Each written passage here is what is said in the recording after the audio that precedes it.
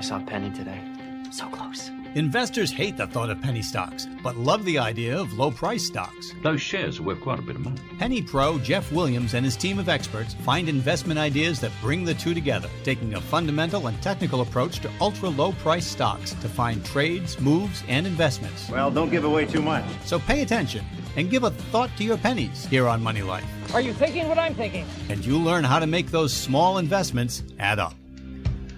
Yes, Jeff Williams joins us right now with a thought for your pennies. You know, we don't call it the penny stock of the week because in penny stocks, well, sometimes a week, we would be recording this on a day and 2 days later, it wouldn't be the stock of the week anymore. So we try to avoid that, but we do try to point out situations that you should be looking at. And if you want to learn what Jeff Williams is looking at, well, he's the lead trader at pennypro.com. So go check out his site. He's on Twitter at thepennypro. And pennypro.com is part of the Raging Bull community, which is online at ragingbull.com. Jeff Williams, welcome back to Money Life. Thank you, Chuck. I'm really excited to be here and looking forward to talking to your audience today. So what stock is on your mind right now? What is the thought for your pennies at this point? Right now, we are looking at SORL. I think this is a really good technical setup for traders to keep an eye on. It's a stock that's had a really big pullback in price and it's been coming out of an oversold area. I think this is a good time to take a look at SORL, and we'll talk about the technicals here and what I see in the stock. So SORL, that's the ticker symbol. That's also the name. It's SORL Auto Parts Incorporated.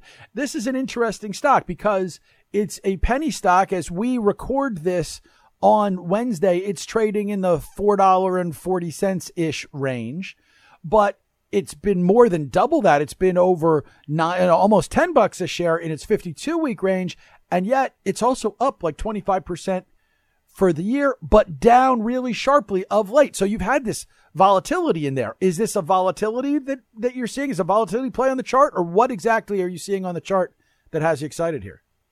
Why I got in this trade, I'm in this stock, by the way, at $4.32, and I like this trade because over the course of September and early October here, we've seen the stock base, which is something we really haven't seen happen since the big fall in June when we were talking about SORL being over $9 a share. But since early September, we've seen a triple bottom, meaning the price has held a bottom at three particular price areas that are very common. So we've got a 370, a 370, and a 375 base from early September to early October.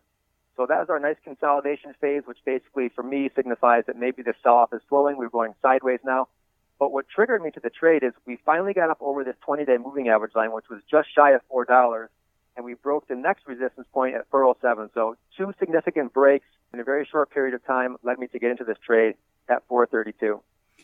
When you say getting into the trade, you don't get into trades without understanding what you're going to take on as your risk and what your possible reward is. And what that means is where you expect the breakout to get to or where it might fall back to. So let's talk about the ups and downs here. So my entry at 432 was a little bit aggressive. What I like to do more often than not is wait for a stock to break a resistance point and use that as my entry level. On SORL, going back to mid-September, there was a 440 high.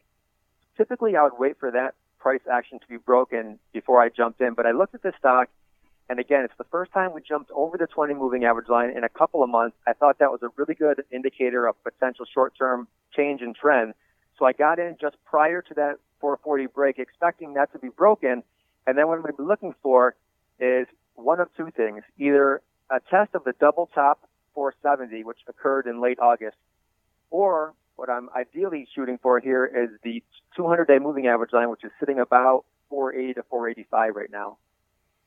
Your downside on this, if this doesn't hold the breakout, the resistance level that it just broke through, is that going to be now support, or what's going to happen?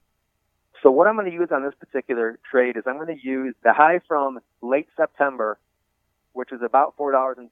I'm going to use that as my stop. So I didn't go in very big. I took 2,000 shares of this trade, so I'm going to give it about a 20-cent downside. But I think if it works well for me, I've got anywhere from 50 to 60 cent upside on SORL. And again, that 200-day moving average line is about 485, and right after that is the 50-day, which is also a secondary target here, which is just shy of $5 per share. What that truly means is that if somebody wants to join you in this trade, they need to do this carefully and quickly, because if it goes up a little bit from here and it kind of edges towards that, you're going to be at a spot where risk and reward are basically equal, and that's never a good trade for you, right?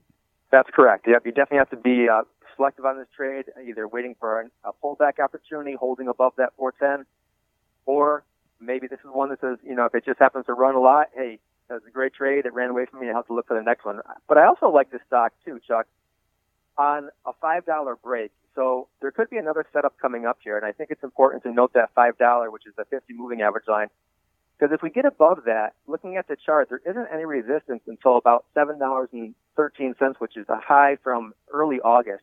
So there's a potential for a much bigger secondary move over that 50 moving average line as well. We talk about the difference between penny stocks, what I call a true penny, where it's trading for cents, under $1, and then a stock like this one, where you're talking about something that's trading for a couple of bucks. But when you see that stock that has had that motion in the past, you always say you trust the charts, but is there a little bit more trust when you've got a couple of bucks behind it, when you've seen it be above the penny stock level, that maybe it's going to return there?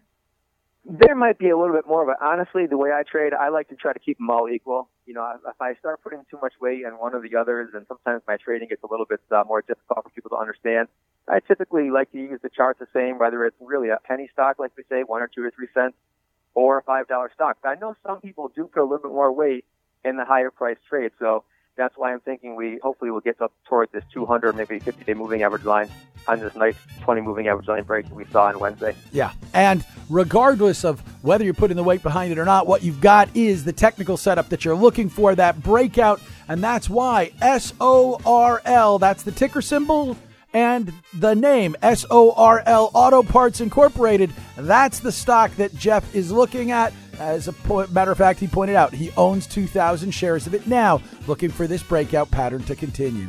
Jeff, thanks for joining me. Thank you. I appreciate it. Jeff Williams is the lead trader at pennypro.com. That's where you want to go for more information on trading penny stocks.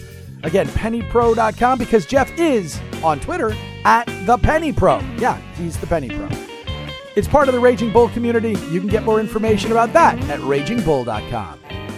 All right, we are heading for home on today's edition of Money Life. Up next, Chris Bertelsen from Aviance Capital Management in Florida will be here talking stocks in the Money Life Market Call. Stay tuned. We'll be right back.